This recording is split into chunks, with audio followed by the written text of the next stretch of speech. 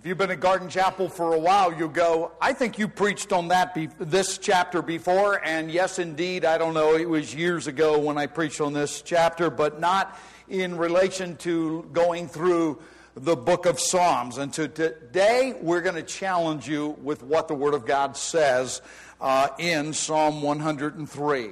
I will tell you that the psalmist is talking to himself. Notice what it says. Bless the Lord, O my soul, and all that is within me. The psalmist needed to remind himself of something that we needed to be reminded of and continually need to be reminded of. And that is that there is a Savior, there is a God who is worthy of our praise, our gratitude, our thanksgiving, and we need to proclaim His name. Bless the Lord. It is not one of those things as, well, it's an option if you feel like it, do it. It's actually written the very beginning of the psalm, and you're going to see this at the very end again. It's imperative. It means it's a command. And so you have a choice. You can either be obedient or disobedient. You can carry out the command that God has given, or you cannot carry it out and be disobedient, a rebel. But the truth of the matter is, God has the right to command us, and we'll see at the end of the chapter also, all the world. I don't understand that one. We sang a song, Let the Rocks Be Silent. I just don't understand the very end of it, and I'll tell you that right up front. Is how can nature, how can creation and rocks and trees, how can they praise the Lord? But they are commanded in this psalm to do exactly that. I think a lot of the things that Mike does will touch on that. Because when we look at creation, it absolutely screams, there's a creator! Look to him, not to me. I believe maybe that's the only way I can understand that. But today, we'll be challenged in that way. I have a proposal for you. What we are thankful for shows us what we believe is important in life. Think about that. The things that you're really, really thankful for are the things that are really, really important in your life. So you can gauge your life by what do you thank God for. This morning we will look at the pardon that He's provided, the provisions He has, and a few other things and the protection He has as we go through this psalm. So let's look. Oh, by the way, have any of you ever had to be commanded to grumble, criticize, complain, just plain be miserable? Anybody ever had to be commanded to do that? No, because our old sin nature, that's our immediate response. You can see 100 good things and one bad thing, and instantly you complain. We all do it. No one's exempt from that. It's just the way we are. Default mode is complain, moan, groan, you name it. But we need to be commanded. We need to be reminded. And, as this psalm will do, we need to remind ourselves. I don't know if you talk to yourself, but I do tend to talk to myself at times. I don't know, Becky has never committed me yet, but she's probably heard me arguing with the author of a book, a commentary or something. I know when I'm working in my shop, I'll go, you dummy, why did you do that? Or if I do something that is not all that bright with another person, I go, Paul, you dummy, how can you be so stupid? Now, I think I'm mentally stable, but I know one thing. I talk to myself, and this psalmist was talking to himself, so I'm in good stead. David absolutely had no problem saying, David, you need to be a thankful person. I'm saying to you that I need to remind Paul Malfair, be a thankful person, and guess what? You need to do the same thing. And you may need to remind yourself some days, often, to be a thankful person. So let's look exactly what it says here, starting in Psalm 103, verse 1. Bless the Lord, O my soul, and all that is within me. Bless His holy name. Notice, I already told you, it's a command, and then it says, and all that is within me. You know what this is not talking about? This is not talking about a Sunday morning worship service, even though it should include that. It says, with everything that I am, all that is within me. It's a heart attitude. It comes from the inside and goes to the outside. It's not simply a place or a time or an event. It is everything that's within me. It's not an outward show. It's not just I sang some songs that praise God. Well, hey, I'm glad you did. But if you didn't mean it, it meant nothing. It's with everything that I am to bless God. I am to praise Him, to be a thankful, grateful person. But it goes on to say, bless the Lord, O my soul, and forget none of His benefits. Wow, do we forget? We've had a great week. Everything went well, and then one thing happens. And all of a sudden, all the benefits God has given us, all the praises we had, just go right down the tubes. Instantly. Because that one thing that didn't go our way. One thing we didn't like. He says, don't forget His benefits. And that's what is going to be kind of the theme this morning. Is let's not forget His benefits. Because indeed, He has given them and He set them forth right here in this psalm. In the New Testament, it says, rejoice always. Pray without ceasing. In everything give thanks. Why? For this is God's will for you in Christ Jesus. Same principle in the New Testament as in Psalm 103. He says, you need to rejoice, you need to pray, and you need to be thankful. And a lot of times you say, I don't know what God's will is for this or that. I know one thing. In every circumstance, it's His will that you be joyful, that you pray about things, and very specifically, that you are a thankful, grateful person.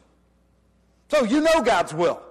It may be a horrible situation. It may be a bad relationship. It may be an event you'd rather not be a part of, or an action that happened that you'd rather not even know about. But He says, there is a place that you need to be thankful. And that is right now, right here, whatever is happening. That's what God says. That's God's will. We are to be characterized as grateful, thankful people, blessing God's name at all times. Now, what are those benefits that He has given to us? First of all, and we're going to pick this up in verse 3. Excuse me a second.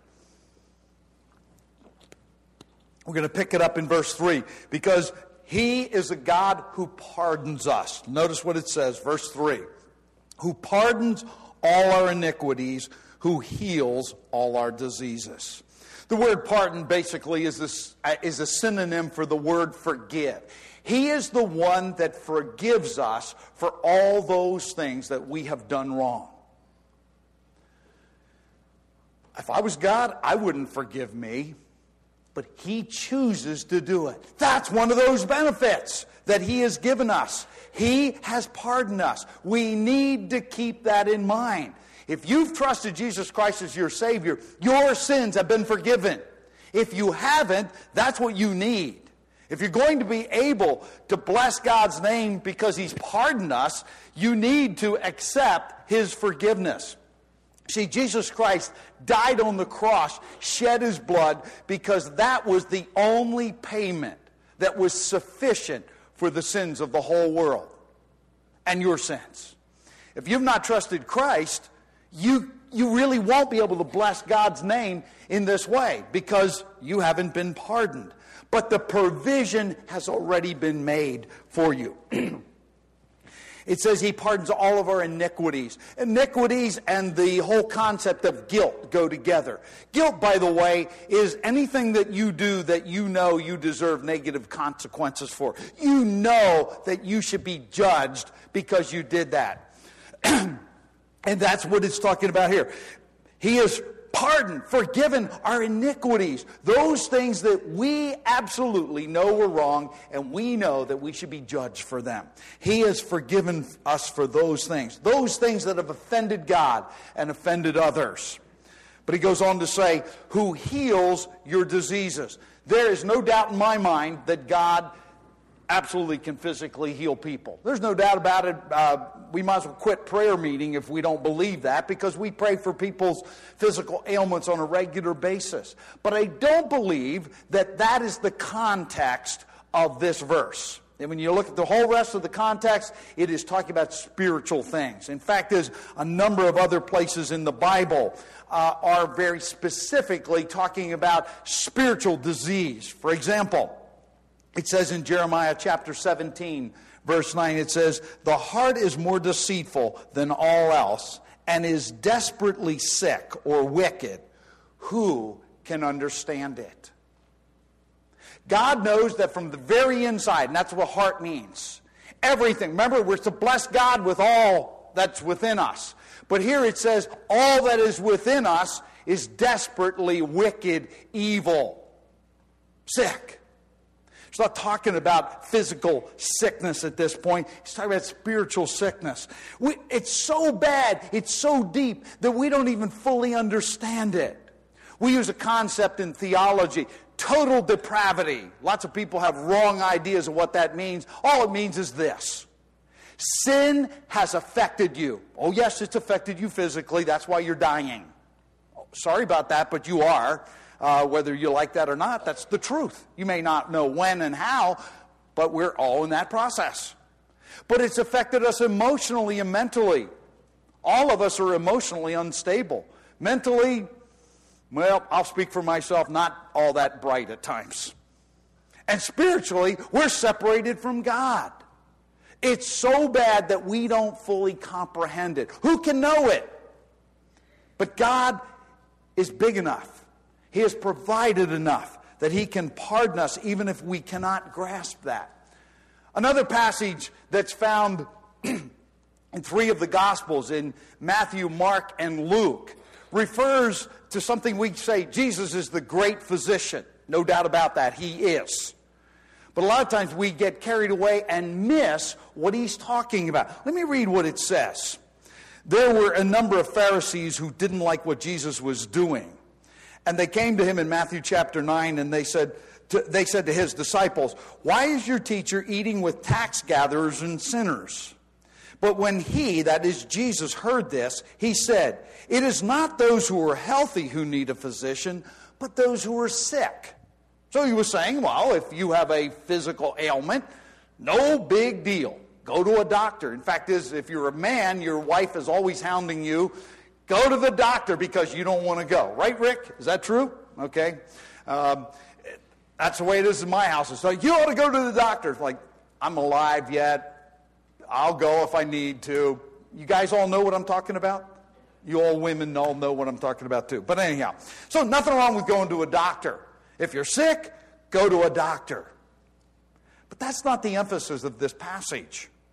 Verse 13 there says, "But go and learn what this means. I desire compassion and not sacrifice. For I did not come to call the righteous, but sinners." And in Luke it says, "But I have not come to call the righteous, but sinners to repentance." You see, His emphasis was not on physical healing or doing physical miracles like feeding thousands of people. He did those things, no doubt about that. I believe that. And He still can do those things today. But that was not the basis and the emphasis of His ministry. The emphasis and basis was the spiritual needs we had. We needed pardon. We needed forgiveness. We needed to have a right standing with God. That's why He came. That's why Jesus died. So that we could have a right standing. That our sins could be pardoned, forgiven. Those things that should have brought judgment, hell, the lake of fire, eternal separation from God, those things have been dealt with. And how do I know? What's the context? Look at verse 9. "He will not always strive with us, nor will He keep His anger forever. He has not dealt with us according to our sins, nor rewarded us according to our iniquities. For as high as the heavens are above the earth, so great is His loving kindness to those who fear Him." Notice what He says. He says, it's not always going to be an adversarial relationship. We were born, according to Romans chapter 5, enemies of God. Well, I'll tell you what, if you don't like the whole concept of sin and the whole concept of a holy God, you're not going to like that. But God said we were born into this world separated from God, and not only just separated, but we were his enemies. While we were still enemies, Christ died for us. That's what he did for us. That's what we needed. Why should we bless him? Because he is the one that provided for pardon for our sins, and we can know that for reality in our lives when we trust Christ as our Savior. And so that adversarial relationship is not always going to be there. He's not always going to be dealing with us in his anger forever. He hasn't dealt with us according to our sins. If he did that, guess what? We're all had.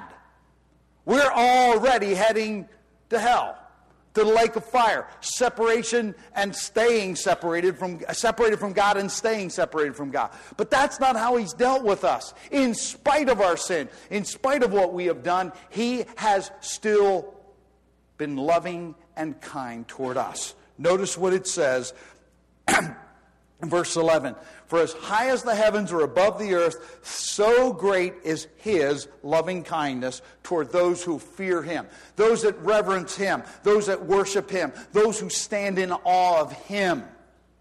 The word loving kind is a big word. In the New Testament, it takes about a half a dozen words to equal this one Old Testament concept. It has to do with faithful, loyal love.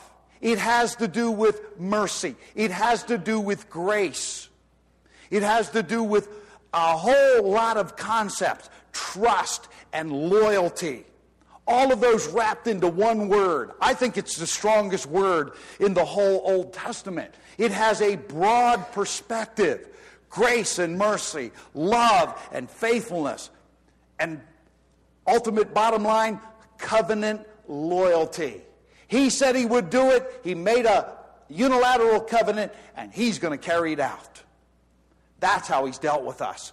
You didn't deserve it. Your sins showed the opposite. He didn't deal with us according to our sins. He dealt with us according to his loving kindness. Wow. That's a great God. When you sing about a great God, I hope that maybe next time it even has a greater, deeper meaning for you. Because it's unfathomable what he has done for us. Now, how did he get rid of our sins? He's pardoned us. We're still on point number 1. The next verse tells us how he has done it. It says that as far as the east is from the west, so has he removed our transgressions from us. Notice he did not say, as far as the south is from the north, or the north is from the south.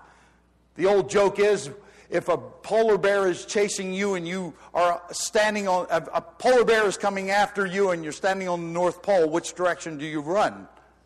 South, because there is no other way to go. Because when you go so far north, you have to go south. You go so far south, you have to go north. But if you go east and west, you can keep going. He is saying, I have gotten rid of your sins, and they're going that way, and they're keeping going. They're not coming back. He has indeed forgiven our sins as far as separated our sins from us as far as the east is from the west. But he doesn't stop there, because it's very interesting. In the Old Testament, he gives us 3 other analogies that will help to explain how great his pardon was. He tells us that he will, in Micah chapter 7, that he will trample our iniquities underfoot. Now, I got to tell you, you do not take your wife's engagement ring and throw it on the floor and stomp on it. You don't take something of an antique or something that's valuable in your home and throw it on the floor and walk on it. You don't do that. The things you walk on are things you don't care about because you just don't care. I was trying to find something that would illustrate that, and the only thing I could find is a big earth mover on a garbage dump. Now, what are they doing? They want to make sure everybody sees the garbage? No! They are smashing the garbage down, trying to get rid of it, covering it up so nobody ever has to see it again. I'm not sure if that's going to happen or not, but that's what they're trying. God has no regard for our sin anymore. It's been paid for by Christ. He treads it underfoot, and he is bigger than any payloader that I've ever seen. And boy, that trash represents our sin pretty well. But he's smashing it down, getting rid of it. But that verse doesn't stop there. That passage doesn't stop there, because he says that he puts it into the depths of the sea.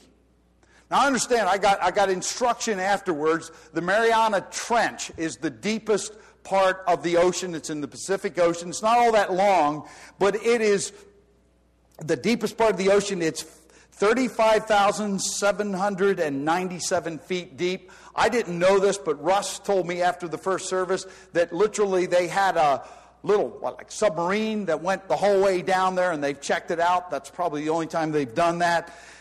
6.8 miles.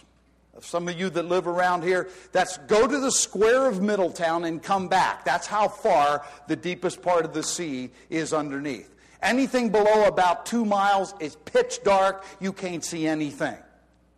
I got to tell you, you don't put something down 6.8 miles that you want to be reminded about again. He says he has taken our sins and buried them into the deep part of the sea. He cast them into the deep part of the sea.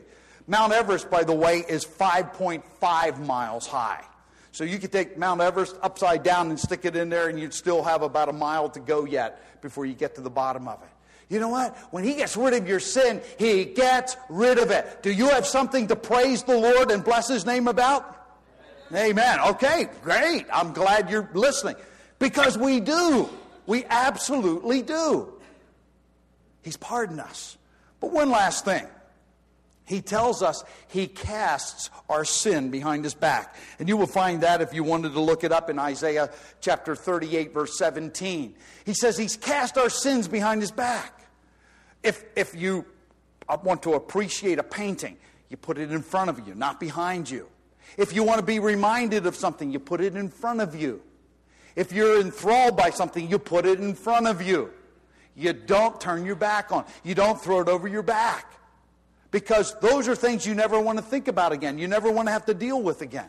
That's what God does with our sin. Now, I like the Old Testament because it gives us it helps us to get a grip on spiritual points and theological points. It gives us stories and it gives us illustrations. Here are just 4 of them to illustrate what God does with our sin, how he deals with it.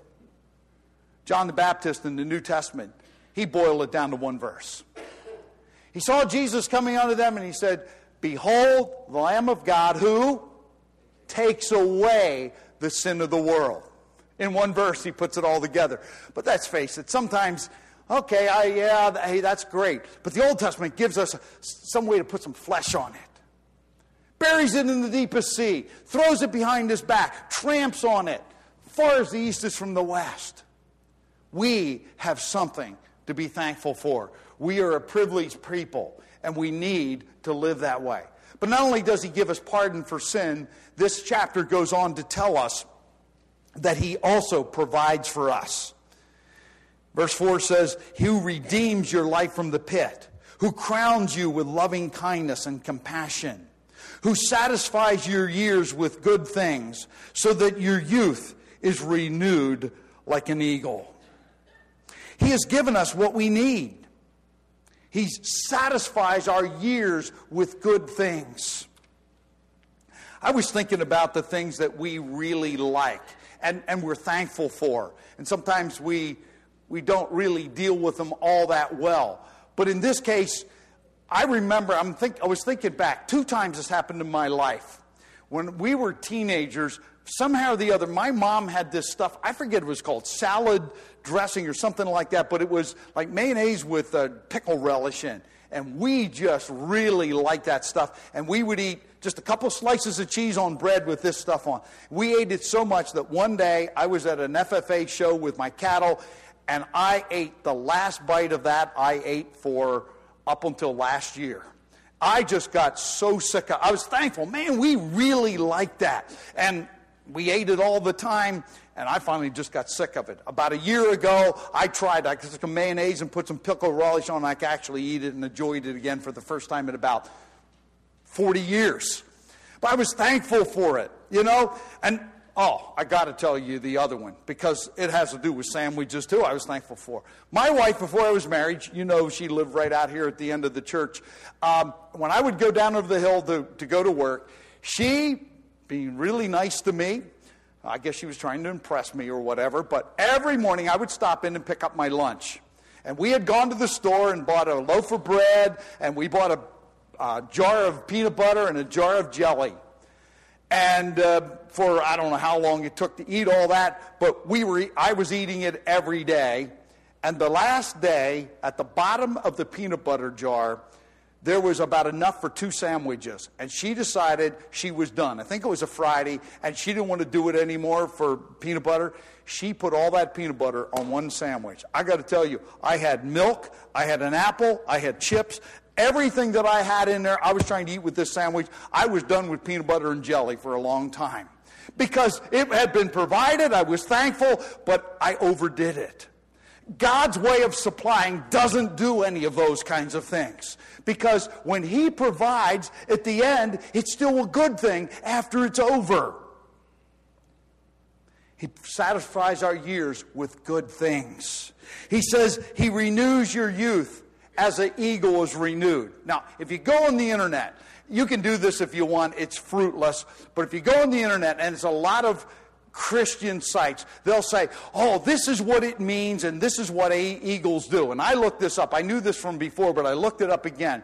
There are whole slideshows that say an eagle lives 20, 30 years, and then they go for 150 days without eating, that their beak falls off, and their talons fall off, and all their feathers fall off, and 150 days later, all their feathers grow back, and all their talons grow back, and their beak grows back, and then they live for another 20, 30 years. So if you don't believe me, go on the internet. There's actually a whole slideshow on there of this. It's just totally bogus. Because if that's the case, then I'd be up here, hey, let's have a revival meeting and everybody get their life together and we can go on for another 20, 30 years. But that is not how the Christian life works. That is not how God renews us. And by the way, that is not how He renews an eagle. An eagle, like all other birds, or at least most other birds, does molt, which means their feathers come out. But just like your hair. Now, my hair went out and never grew back. Some of the rest of you, all your hair is falling out, whether you're bald or not, but it grows back. Some falls out and others grows back and it keeps going. Some of us just got to the end and it doesn't grow back anymore. But that's what an eagle does. Every summer it loses some of its feathers, but it also gains other feathers at the same time. You know what? That's how God renews us. It's not this big, I made a choice. Today I'm going to praise God for the rest of my life and I'm going to grow as a Christian. And I'm going to really get my life together. Well, I hope you make a decision like that. But that is not what God is really talking about. It's a process, ongoing, year after year, choice after choice. He provides on an ongoing basis for our spiritual life and for our physical life. He continues to do that. And He goes on in verses 7 and 8 to say, this is what He made known to Moses and to the sons of Israel, that He is compassionate, that He is gracious, that He is slow to anger, that He abounds in, that same word we looked at before, loving kindness. It's ongoing, it's consistent, and we need to consistently thank God, bless His name. It's not, I did it Sunday morning, so I'm okay this week. No, it's every day, it's every hour, it's every opportunity. It's not, I did it years ago, I'm okay. No, it's ongoing. That's how we're renewed as an eagle. But one last thing. God protects us. Look, if you would please, to verse 6. The Lord performs righteous deeds and judgments for all who are oppressed. Just like a father has compassion on his children, so the Lord has compassion on those who fear Him. For He Himself knows our frame. He is mindful that we are but dust. As for man, his days are like grass. As a flower of the field, so he flourishes. When the wind has passed over it, it is no more, and its place acknowledges it no longer. He says He knows what we're like. Cut your grass Saturday morning. By Saturday evening, if it's a warm, sunny day with a little breeze, that grass is all dried up already. It's gone. It's totally dried up. It's ready to blow away. He says, God knows that's what we're like. We really don't have stamina. We really cannot stand up on our own against whatever's happening around us, the sin around us, the sin in us. We just don't stand up very well because we're like grass. It doesn't take much to get rid of it. He knows our frame. He's mindful that we're but dust. He knew how He created us. He knows what we're like. And He knows that it's His provision that protects us. It's His word that protects us. It's what He does that protects us. Now, I know we're to protect our children and protect others and those kinds of things. Don't stop doing those things. But ultimately, those are futile unless God is the one doing it. You know? Unless the Lord build a house, nothing's going to come of it. He's the one that needs to do it. It goes on to say in verse 17, and here's the word again, the loving kindness of the Lord is from everlasting to everlasting on those who fear Him, and His righteousness to children's children, to those who keep His covenant and remember His precepts to do them. Wow. He's the one that has not only provided for us, but He provides it for our children. And by the way, parents, grandparents, great-grandparents, He's not saying you don't have something to pass on to your children. But ultimately, unless it's done in His power, it comes to nothing. And yes, you should pass down to your children and your grandchildren godly habits and thoughts and just encouraging them in those directions. But ultimately, it's His power. He's the one that keeps the covenant. He's the one that remembers and carries out the precepts that He has made available to us. And then in verse 19 it says, the Lord has established His throne in the heavens, and His sovereignty rules over all. We're fragile. Our institutions are flawed. Our government, I'm glad we live in the United States, but our government's flawed. The science of this temporal world. I'm glad for technology and all the great things the world has to offer. But you know what? I've come to the conclusion a long time ago that every time we solve one problem, we make 10 more problems that we have to have 10 more solutions to. Living's a dirty business. It really is. We live in a sin-cursed world. We have sin-cursed bodies. Only God ultimately is the one that establishes. He is the one that rules over all. We just don't have it. And I got to tell you, there's only one response to all of this. I'm going to bless His name. I'm going to praise Him. Because I know what my limitations are. I'll admit them most of the time. Every now and then I get a fat head. But you know what? Most of us will admit that most of the time. He's the one that pardons us. Sin, man, it bobbles us up badly. He's the one that provides for us. Yeah, we have a job and we do what we're supposed to do, but ultimately we know that without His health and strength and the encouragement from Him, we blow it. Ultimately, we can't even protect ourselves, much less anyone else. He's the one that does it for us, in us, and through us. He's the one that does it. And we need to be reminded that He is the one that will continue to do that. And here's how it ends. I told you we'd end this way. Verse 20 says, bless the Lord, you His angels. Same command. He commands the good angels to bless His name, to praise His name.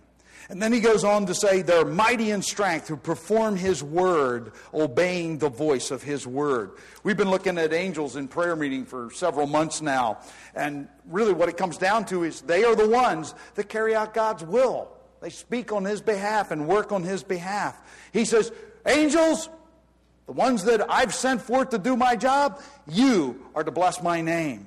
And then he says, bless the Lord, all you His hosts. Simply means His armies. The only two armies I'm aware of are man and angels. We're to bless Him.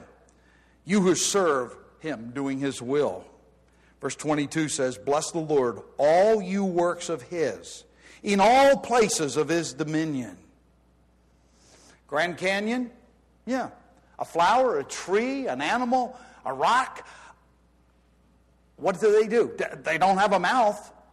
They can't praise Him the same way we do. They can't make choices to praise Him. But what they do is, the only thing I can figure out is they scream out, "There is a Creator, look to Him." He's the one you need to focus on. He's the one you need to praise. You don't worship me, you worship Him. You don't get stuck here. You keep your gaze in the right direction. That's what they do. And then it ends, as it began, "Bless the Lord, O my soul." Paul Malfair, remind yourself. Be a thankful person. Raise His name up. Bless His name. And guess what? If that's true of me, all the rest of you, it's true of you also. That's our reminder this morning. Let's all stand together as we leave this place, and I hope that we're encouraged, challenged to make sure that we keep our voices, our hearts, our attitudes, and our actions praising God on a continual basis. Father, thank you so much that you've challenged us from your word, from your truth.